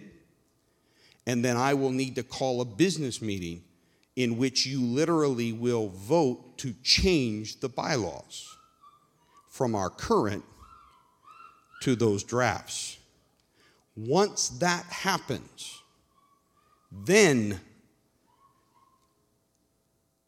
I will have to, at that point, either be resigning or be presenting to you a whole team that would include myself as a member of the senior pastoral team. And if I did that, then I'd just resign from that team. You wouldn't have any problem when I resign. I will present those names at that point. And the reason I've resisted having you focus on who they are right now is because time could move along. It could be a year from now. And a year from now, I don't know, something could have happened, a choice. So we want to make that choice. We want to bring that at the point when it is. But in thinking about it, yes, that's a legitimate way of thinking about it. Yes. Yeah, I don't have a bunch of people outside that you don't know about that I'm about to pop in here. Joyce. Oh, an online question. Yes, another online question. What is the mechanism in place if this team model does not work out? Is there an option to go back to a pastor-centric model? There's always an option to go to whatever model you need to go to, because guess who's in control of the bylaws? You are. I can't pass bylaws. I can write a draft, and it's just a draft. So the simple answer is yes. Now, would it be clunky? Sure. But anytime you change the bylaws, as we're discussing here, it's clunky. But if it's not working, absolutely, as a congregation, you can put it to another format. The format we have, saying that a senior pastor or a pastor and an associate pastor are officers, that's a decision we made. The federal government doesn't stipulate it. We stipulate it. So I think I answered that question. Yeah, you're not locked in. Now, I wouldn't suggest you try it for 6 months and go, oh, I don't like this, and just quit on it. I mean, I'd work it a little longer than that. I wouldn't. There's enough work involved here, and I'm being careful enough and methodical enough that, yeah, I would give it a little bit more time. But yes, the simple answer is yes. Just a quick question. This whole team thing has me confused. Tell me, what is your plan to have the pastoral team on the same page? Like, are they going to meet together? Do you see what I'm saying? It just feels broken up. It's already happening. It has been happening for 3 years. You all just didn't know about it. Yes. And now, I'm being funny here. Your question's a very legitimate question. Lots of my peers have looked at me going, how are you going to do this? So here's what I'm going to challenge, and I'm going to speak directly to Lisa, but let you all listen in. How does a law firm stay on the same page doing what it's doing? They have meetings. They have communication channels. They have different mechanisms for how that they communicate. They have systems that are in place, et cetera, et cetera. Yes, ma'am, that's what I've been doing over the last 5 years. Desi and Rachel, I'll give you one story, just an anecdotal story. And then I saw a hand. Sister Julie, was that you? Yeah, I'll come to you next. Okay. Who? Oh, I thought you meant my Vincent. I'm like, where's Vincent? Vincent's in Columbus. He's probably online too, but anyway, because he's nosy. So Desi was, as Desi and Rachel were traveling for their deputation, their missions deputation, he was in a church, and they were asking him, because all through deputation, they said, our home church is Newark. This is still where we're based out of. All of our belongings are there. They're our home church. They're the ones sending us, etc. And in the process, pastors or different ones, assistants would ask, well, how does this work, and so on. So Desi was on his phone, and there was a man who was chief operating officer for a tech company who happened to be in one of these churches. I forget where it was, but it was chief operating officer. And he noticed something on Desi's phone. And he looked at it and he said, is that church related? Desi smiled and said, yep. He's like, you use Slack? Desi said, yep. And we use Asana. The guy goes, what? It's like, oh yeah. So my answer, now those of you that don't know any of those things, don't worry about them. They're communication channels, they're project management tools, yes. Now, are we perfect at it? No, but we're better than we were, and we're going to keep getting better at it. Yes, we communicate. There are meetings. There are private, locked-in channels. Only certain people are on certain of those channels, depending on what their responsibilities are, that we can communicate. Oh, yeah, we talk about you all the time. I want to be a bug on the wall. I'm teasing, I'm being ornery. I mean, we do talk about you, but not in a negative way. We just care for you. So you're saying team and then a pastoral team. Yes. Okay, so what's the difference between both? And then, just like there are groups within the church, children's ministry, cleaning ministry, there are heads over of those. Me, there should be a head over the church. If you're going to have a head over these groups, there should be a head over the church. Good question. Is that it? Those two? Or do you have more? Okay. All right. Yeah. Okay, let me get up in camera, because then that way people who are watching aren't bored. They're not staring at just a blank screen there. So Sister Julie asked two very good questions. Let me take the second one first. My answer, it's a very good question. A lot of my peers are asking it too. My answer is there is a head over the church. His name is Jesus.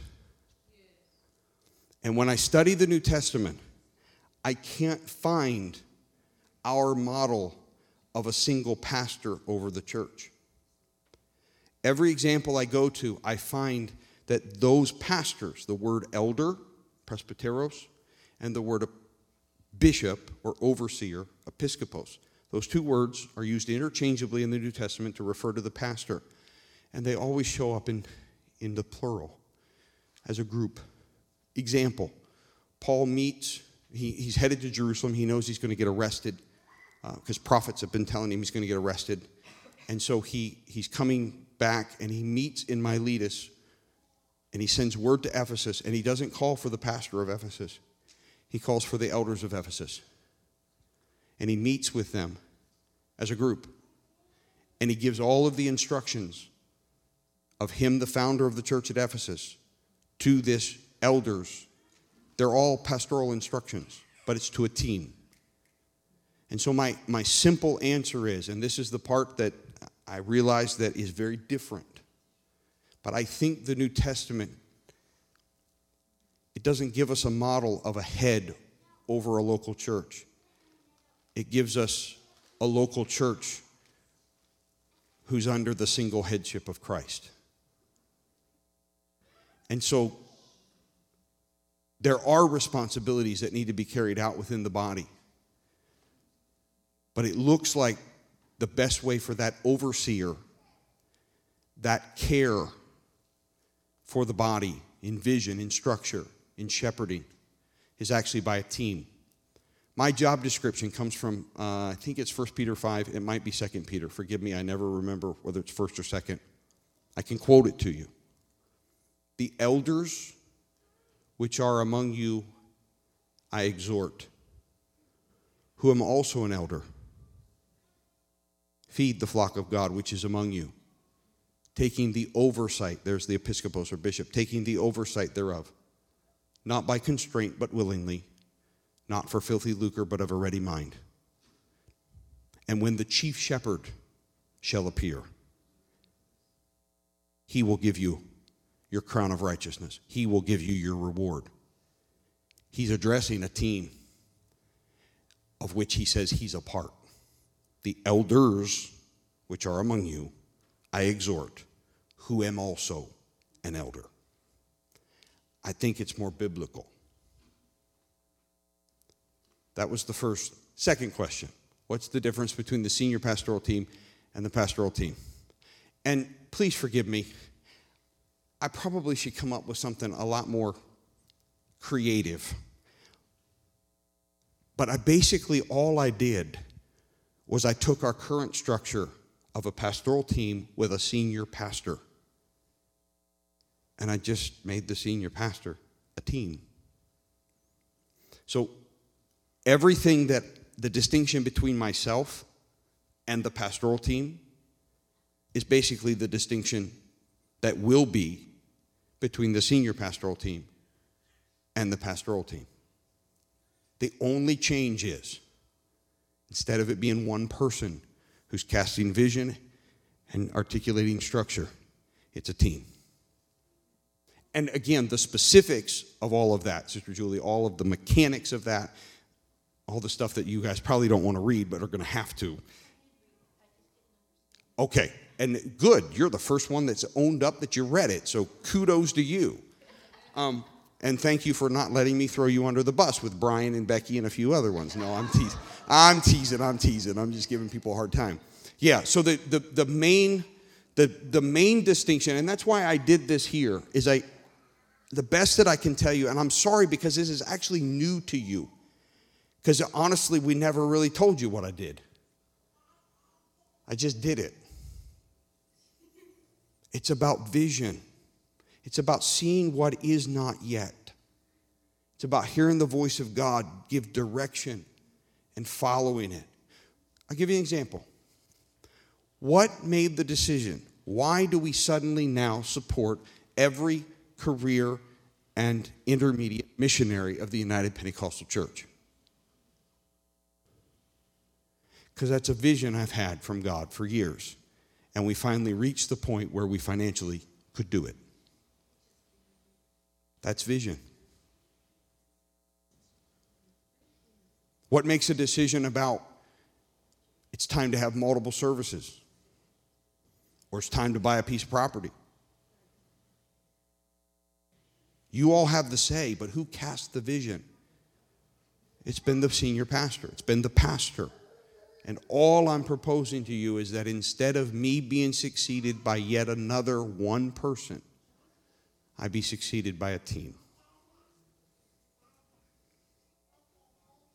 I hope that helps. Follow-up question? I'm getting my exercise tonight. No, it's not a problem. Who is the check? So there's checks and balances and everything. Yes, ma'am.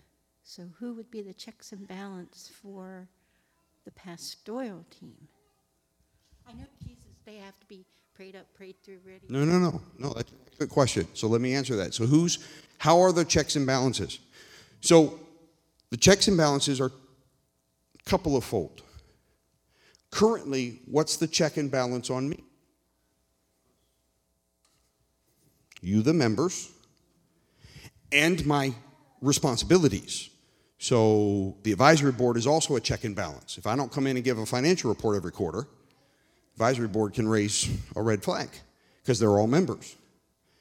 If I don't follow policies that we've set, advisory board can raise a red flag and say, hey, wait a minute, you're not following policies. If I want to change those policies, I can't just rewrite them. They have to come through the advisory board because that's part of their responsibility. And so I have to make my case and so forth. So the checks and balances on the senior pastoral team are the same as they are on me. The membership, the bylaws, and the advisory board. The pastoral team, what's the checks and balances on them? The same as it is now. The senior pastor, I'm the check and balance. If there's something wrong with that pastoral team, I answer for them because they work under the aegis of my authority.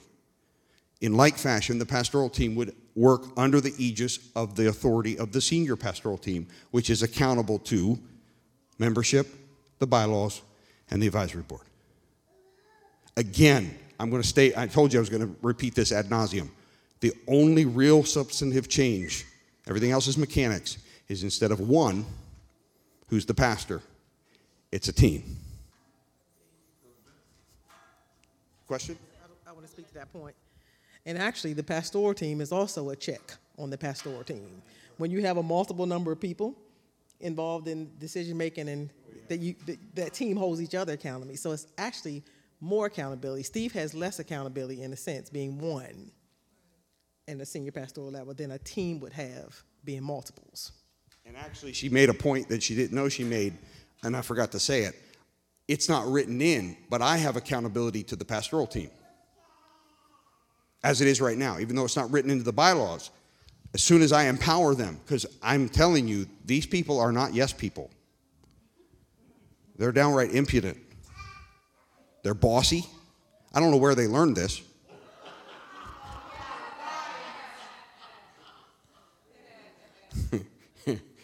But there is that. So there's both the accountability within the team itself, but there's also accountability in the structure as well, even though it's not even spelled out, both ways. Exactly, both ways. And I neglected to say that, so thank you for prompting me. in saying that? Brother Vincent, the wise one, as opposed to the furry one. Okay, I just want to change gear a little bit.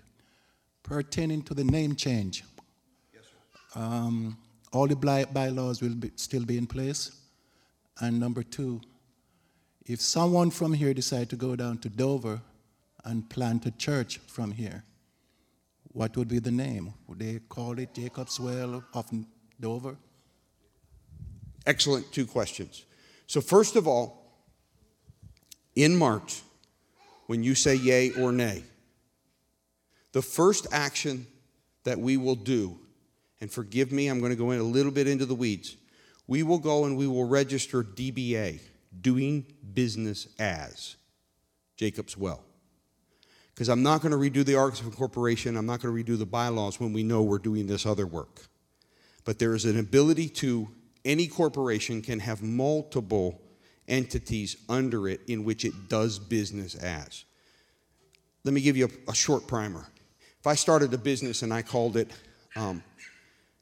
Beardsley Enterprises, Beardsley Enterprises could then start an ice cream shop. It could start a toffee shop. It could start a shoe shop. It could start any number of businesses. And that same corporation then does business as these separate ones. So that would be our step one, is we would simply do business as Jacob's Well. Then once we have done all the legal work to change the Articles of Incorporation, where it would formally change our name, and we do our bylaws, then we probably would still be doing business as, because, and here I need to give a shout out to Sister Linda. Did you know that? She came up after the name and she's like, you better go check whether blah, blah, blah, blah, blah. And I forget all that she said to me, but I went to go look, and here's our little problem. I got the website, so we own the website, the marketing side. And Delaware doesn't have a Jacob's Well. But Delaware, as you all know, is the place of incorporation for like 50 to 60% of the nation. So there happens to be, not a church, it's some kind of a charity that has Jacob's Well in it.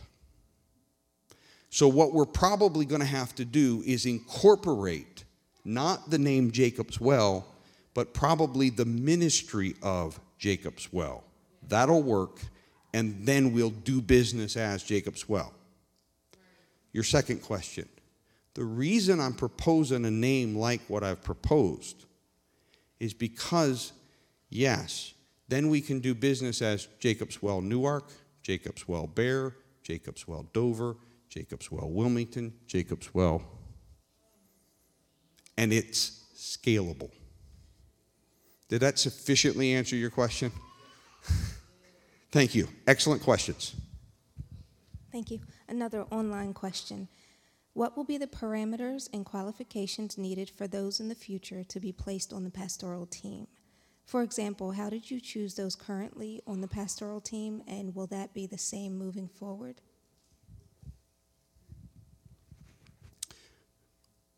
Excellent question. Everything that you asked there will, as far as who's on the pastoral team, not the senior pastoral team, the parameters of how you can be a senior pastoral team member are specified in the bylaws. Just like there were specifications about how I could be the pastor. The pastoral team is not specified in the bylaws, specifically and intentionally, because you do not want to put into your bylaws more than you need to put into your bylaws. You have a senior pastoral team specified and controlled by the parameters of your bylaws.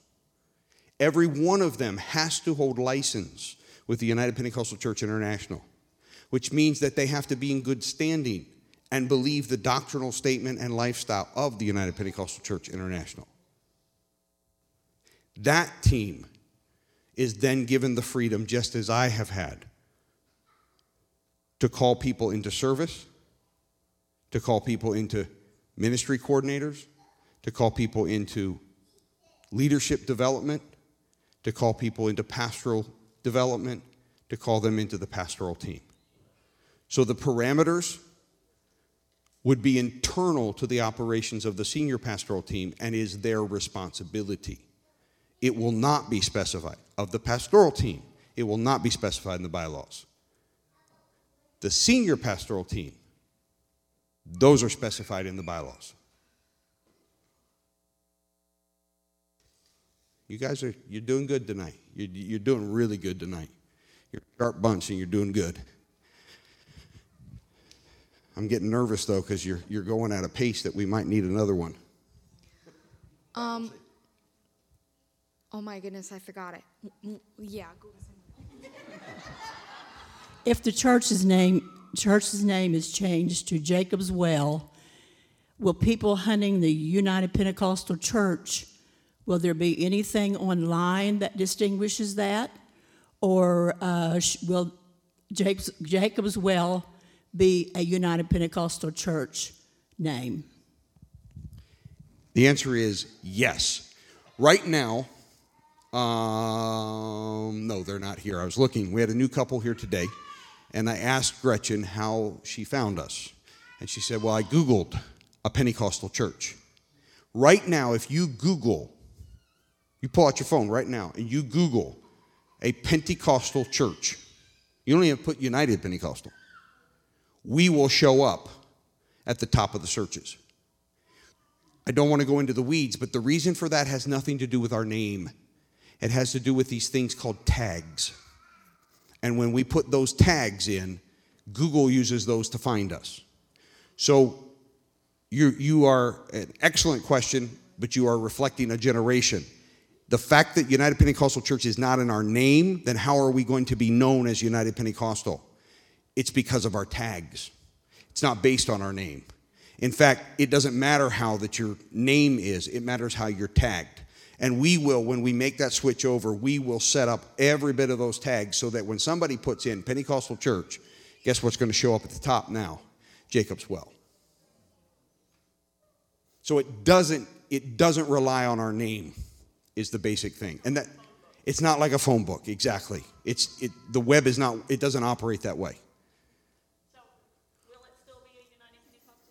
Absolutely it is. By definition, we are a United Pentecostal Church because your pastors are all licensed with the United Pentecostal Church.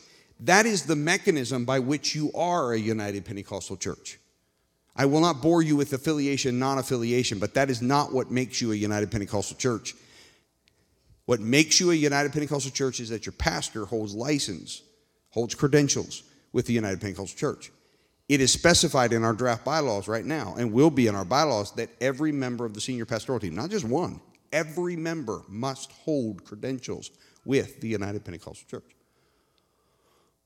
In fact, if there's anything that's a wrinkle in this whole structure, it's that. If the United Pentecostal Church ever goes south, that'll be the tough part of how to disengage ourselves. It'd be simpler with one person, but with a whole team, it'll be more complicated. But it can be done. Did you remember, Cassandra? Okay.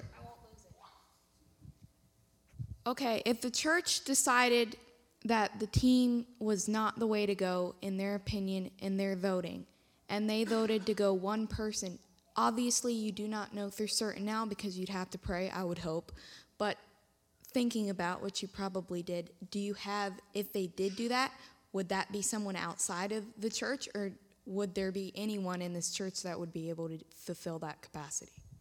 I do not know. I have not gone there.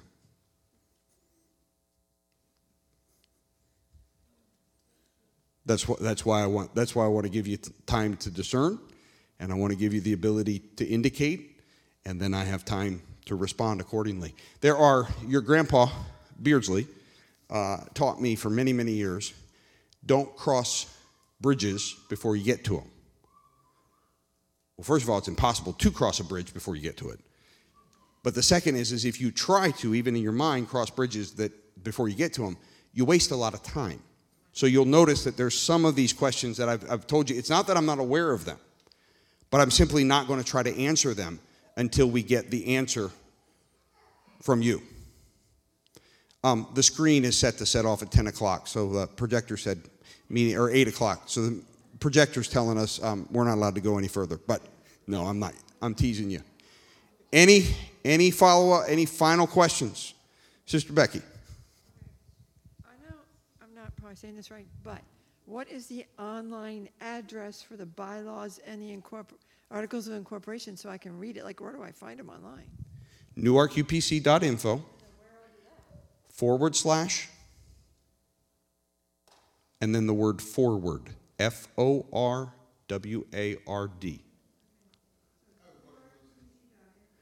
NewarkUPC.info / and then put the word forward. It'll all be right there. You could email it out. In fact, I did email it out, but you can send it again. Yes, if you're willing to do that, Leila, for me, thank you. Absolutely. Brother Marr? By doing this, will this, if we do decide or vote on the team-centric organization, will this cause some kind of scrutiny with the UPCI organization? Boy, you guys are sharp. I'm serious. I'm okay. I try to be nice to you all, but I'm serious. You are impressing me tonight. Okay. The simple answer is yes. Two things. And this is publicly broadcast, so I'm not hiding it. Number one, as all of you know, and you may not realize it, let me draw your attention to it. I, for 14 years, worked directly for the man who is now the General Superintendent of the United Pentecostal Church. Brother Bernard was a home missions pastor when Urshan Graduate School of Theology started. And across those 14 years that I worked for him, he grew his church very large, built buildings. He became the district superintendent of a district in Texas, and then was ultimately elected general superintendent. So during that whole time, I worked with him. As many of you know, my last year there, I was academic dean. And there came to a difference of opinions, and I resigned. Because of that difference of opinions, which was about one thing. It was about the role of the academic dean, whether they needed to be on site, who was doing it, etc. I felt it very, very important that I make sure that Brother Bernard knew that I was not in opposition to him in every decision that he had to make, because I wasn't. So it has become my habit at General Conference. It's not every year, but it's frequent. He will preach as general superintendent, and I usually will write an email to him following that. Many times I don't even leave the pew. I'm in the convention center, and I will write him a quick email thanking him for something that's spoken to me. And the reason for it is, number one, is that our leaders don't get encouraged enough. And I know that as a leader, and I'm not complaining to you all. I'm simply saying we assume that they're good, and we don't tell them. But the second is that I want to also make sure that he understands that our very strong difference of opinion with regard to the graduate school was just about the graduate school. And so I've been very careful to do that. So the reason I said all of that is to say this. At the end of service Thursday night at General Conference 2 weeks ago, he preached a masterpiece, a great service, great sermon, ministered to me. I wrote him, I thanked him for it, and I also sent him my 2-paragraph public statement that you all have seen that I posted on Facebook. And I informed him that I felt that I was to be succeeded by a team, but that was before the congregation for their approval. He wrote me back and said, "Thank you for telling me. I'm interested in your ministry. Keep me posted on things." So my point is that, number one, the general superintendent, who is himself a lawyer, is aware. And he's not surprised because, well, I was with him at another event for my friend, and I told him that I had shut the church down. We had not been in service in person for 17 months. And he took that in, And then 30 seconds later, he turns back around to me and he said, "Nothing?" And I said, "No, sir, totally online." And he went, "Huh." And he turned around. I tapped him on the shoulder and I said, "You didn't expect me to be normal about things, did you?" And he replied, "No, I did not." I worked with the man for 14 years. I mean, directly, okay? When you're starting a graduate school from scratch, it's a small little entity. Everybody knows everybody, okay? I worked very closely with him. He's ridden in my car multiple times. He's stood in this place and taught. Some of you have been here as he's taught. So he is aware. Second potential thing is, if the organization doesn't like it, I'm saying this very publicly. I know we're online. Here's the funny thing. The only mechanism they have to pressure us not to do this, there's nothing illegal about it. There's certainly nothing unbiblical about it. The only way to pressure it is through the district superintendent.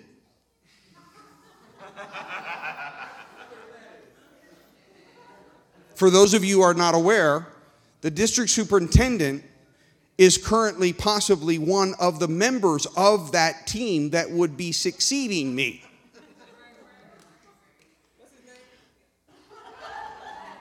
His name is Roy Moss.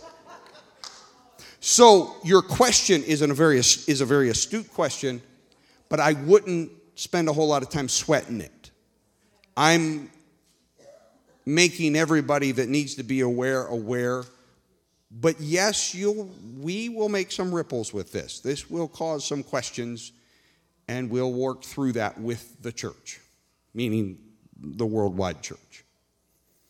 They're going to have a real problem because they're not going to know who to talk to. Like, where do we send our mail? Just send it to Newark UPC pastoral team. Thank you very much. It's just going to wig them out, but it'll be okay.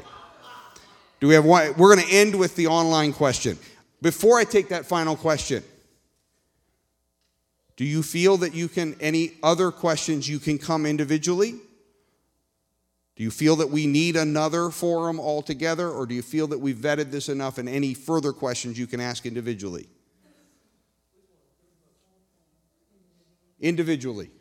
Are you comfortable coming with any follow-up questions individually? Okay. I would like to read a comment first that I think is pretty encouraging. If this works, we could be pioneers for others to be able to duplicate across UPCI. And here's a question. And a final question from an online viewer. After you retire, will you continue to receive wages and health benefits? No. When I resign, we are not set up where I receive compensation. That's a way of hampering a church.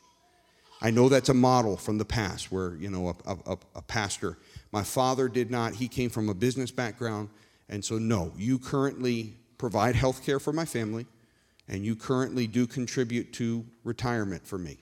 That retirement, by the way, as you all know now, is legally, it's portable. In other words, it's mine. It's not tied to my employer. That's legal across all industries now. So when I resign, no, my compensation ends, my health benefits end, and my retirement ends. That, in a very real sense, is why I had to gulp a little bit, and God said, "You're not trusting them." Because I knew the moment I told you, you could, as a group, call a meeting. It'd be a little hard because I'm the one that has to call it, but anyway, you could call a meeting and say, "We don't want you to stay. We're mad at you, and we want you to go." Well, I know you're mad, but at least you're not firing me. It doesn't help to make me really feel you're mad when you say you're mad and then you chuckle right afterwards. But no, on a very serious note, when I do resign, that ends my compensation from the congregation. I need to move on to wherever I'm going, whatever it is that God has in front of me. And that's why, really, collectively, the team, myself, you, all of us are really trusting God with the timing. I don't want to stay beyond when I'm supposed to stay. I'm not going to. I hope that you understand everything I've said and everything I've done thus far, that I will not do that. I will not hold you back from where you are to go as a congregation. Do I have a role in this transition? Yes, I think I do. And that's why I'm still here. And I'm trusting God that when that role has ended, he will have where I am to go next. You all have been awesome. Why don't we stand together? And maybe, I don't normally go with culture, but let's go with a little culture. Let's end in prayer and just thank the Lord thank you for the good spirit that you all have had, the good questions that you've had, and what's in front of us now is prayer and discernment. And in that process, if you have questions, please come and ask, okay? And I will answer every question. And if it's enough that I think the whole church needs it, I'll send out a blast email with the information in it as well, okay? So we'll disseminate it. But let's go to prayer over these next few months and ask the Lord, if we do prayer very carefully and we get to March, we can have confidence in our decision. And that is what I want. I want us to walk forward in faith and in confidence. Not because we pushed anything, not because we bullied anybody, not because we rushed anything, but we've been methodically seeking the will of the Lord. Acts 13, the Lord says, separate me, Barnabas and Saul, for the work whereunto I've called them. So when they had prayed and fasted, then they laid their hands on them and sent them forth. God spoke, and they went to prayer and fasting to make sure that they had really heard. And then they laid their hands on them and sent them forth. That's all I'm telling you.